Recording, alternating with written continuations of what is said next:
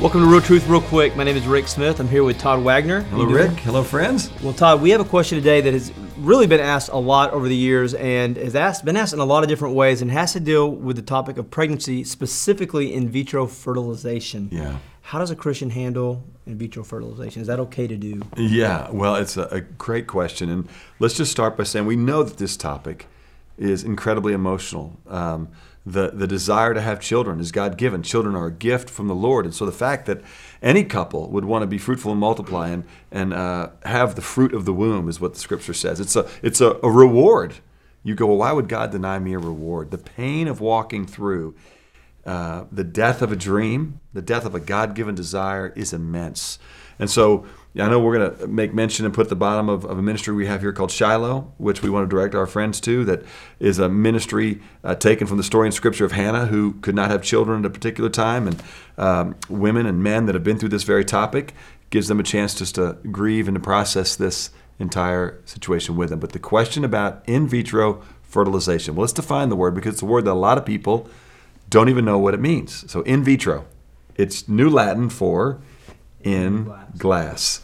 Vitro means glass. It is the opposite of in vivo or in life, which is where, or in utero, some would say, where life is normally brought into existence, where it is conceived, where a sperm enters into an egg and God creates human life.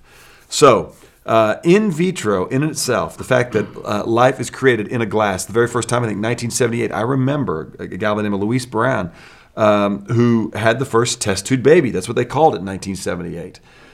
It has evolved radically since then. And the ability to create life outside of the womb is not expressly prohibited in Scripture, okay, in terms of creation. Right now, the ability to incubate life doesn't exist at all outside of the womb, but it can be created. In other words, conception can happen. We're not talking, by the way, about artificial insemination, which is where, because of a low sperm count or because of sperm that aren't strong enough to swim further up the fallopian tube where the egg is usually impregnated, is when the sperm is placed in utero, inside the womb, and so it's still created in vivo. In vitro fertilization is where the sperm and the egg are put together outside the womb. I really can't say that the Bible didn't talk about that, because it had no concept that would happen. But there's no real violation of where life is created. The problem, Rick, becomes with what typically happens through the in vitro conversation. When you go to a fertility clinic or you talk to a doctor, you're going to hear things like this. Listen, this is very stressful on your body. It's going to introduce a lot of meds to your body, the toxicity and the things that your body's going to go through in order to produce a lot of eggs, which we want to harvest as many eggs as we can, because we want to fertilize as many eggs as we can, so that we can get eggs that are healthy. Part of the process is they grade the different embryos, which means they look at the strength of the human life and they grade them with letters. And they say, this one looks like it's better than that one, which is amazingly complex. And then they say also, it costs us largely the same thing to do that with 10 eggs as it does with 2. What they are typically doing is they then say is, hey, we're not going to implant, if we take 10, 15 eggs from you, and they're all viable eggs, and we expose them to sperm and they become life, we can't implant 15 children into you. I mean, listen, we all know that there was a woman in California who they took 8 and put them in her, and there was nothing but a media uproar about the irresponsibility of that and almost the mental health issues that woman had. Most doctors won't put in more than 2, and often it's just 1, depending on the specific woman. All that to say, the issue of creating a fertilized egg, another word for fertilized egg is life, a baby. Embryo. Another word for embryo is baby. In fact, what's the difference between, Rick, an embryo, a fetus, a newborn, an infant, a child, a teenager, and a young adult? Time. Everything that is in a 45-year-old man is in an embryo. And so what we're talking about doing is creating human life.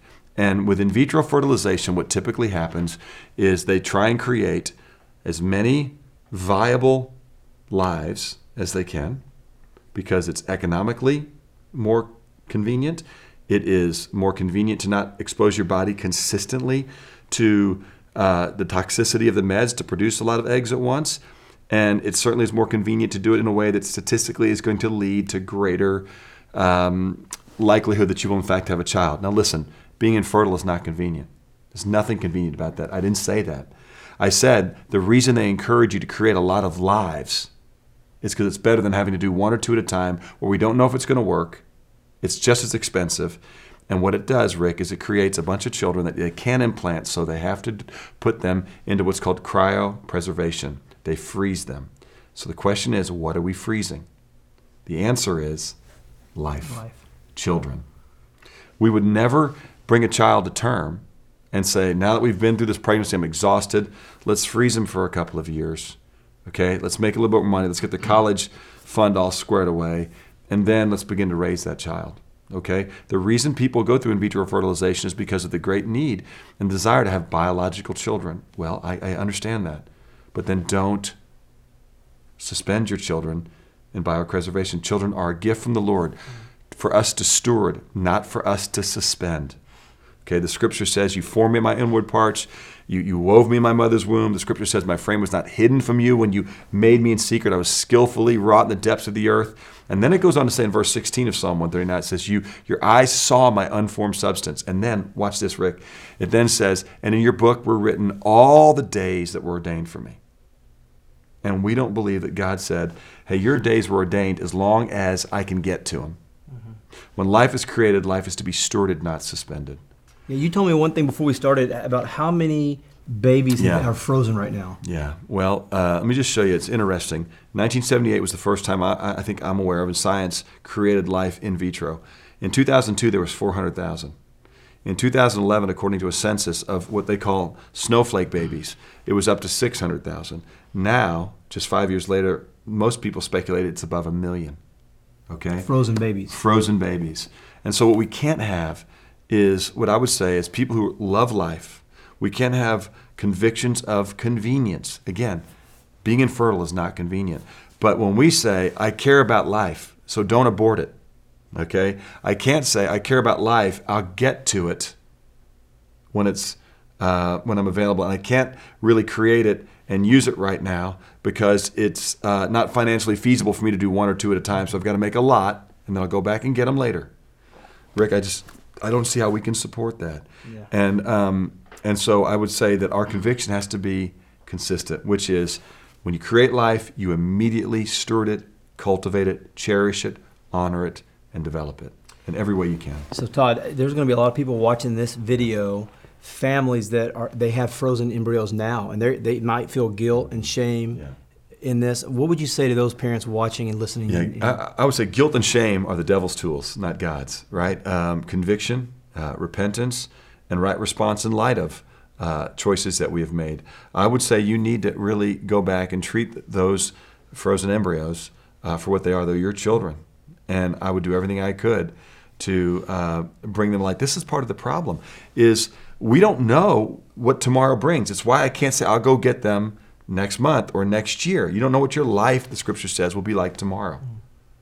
And so we're just a vapor. We know people that have frozen embryos and one of the spouses died. We know situations where women get uterine cancer and they can't have their babies. And so you go, well, yeah, but then somebody else can adopt my baby. We don't have babies, so other people can adopt them. Okay? It's an incredibly courageous decision. If you have an unwanted pregnancy or a pregnancy that for whatever reason, wisdom would not have you be the steward of that life. It's courageous to have that life created for others. But let's be honest, we're not freezing embryos so other people can later adopt them. I love that some of my friends have adopted these snowflake babies. But let's just say this. If that was the reason that we were doing it, hey, God doesn't tell us to have babies so folks can adopt them, number one. Number two, there's 1 million of them, potentially. Okay? And so there's decades worth of frozen embryos for people to go adopt. And I would just say, I know it's more taxing on your body to create an implant right away in a limited way. It's more taxing on your finances to do it that way. And it's more taxing on the likelihood for you to be successful. But it's more consistent with Scripture. So here's my counsel as a pastor, as a man who loves God's Word and loves you. And that would be if you create a life, you immediately cultivate it and steward it. Don't suspend it. Good stuff. Hey, thank you so much for sticking with us. We know this is a little longer than a typical episode of Real Truth Real Quick, but we really wanted to help address the issue and provide some pastoral support for you. As Todd mentioned, we have a ministry here at Watermark if you're in the Dallas area called Shiloh. There's an email address right below the bottom of the screen here. And reach out to us. Email us. I would love to personally help plug you in with that ministry, or just grab a cup of coffee with you and help pray with you if we could do that or serve you in any way. And we'll see you next week on another episode of Real Truth Real Quick.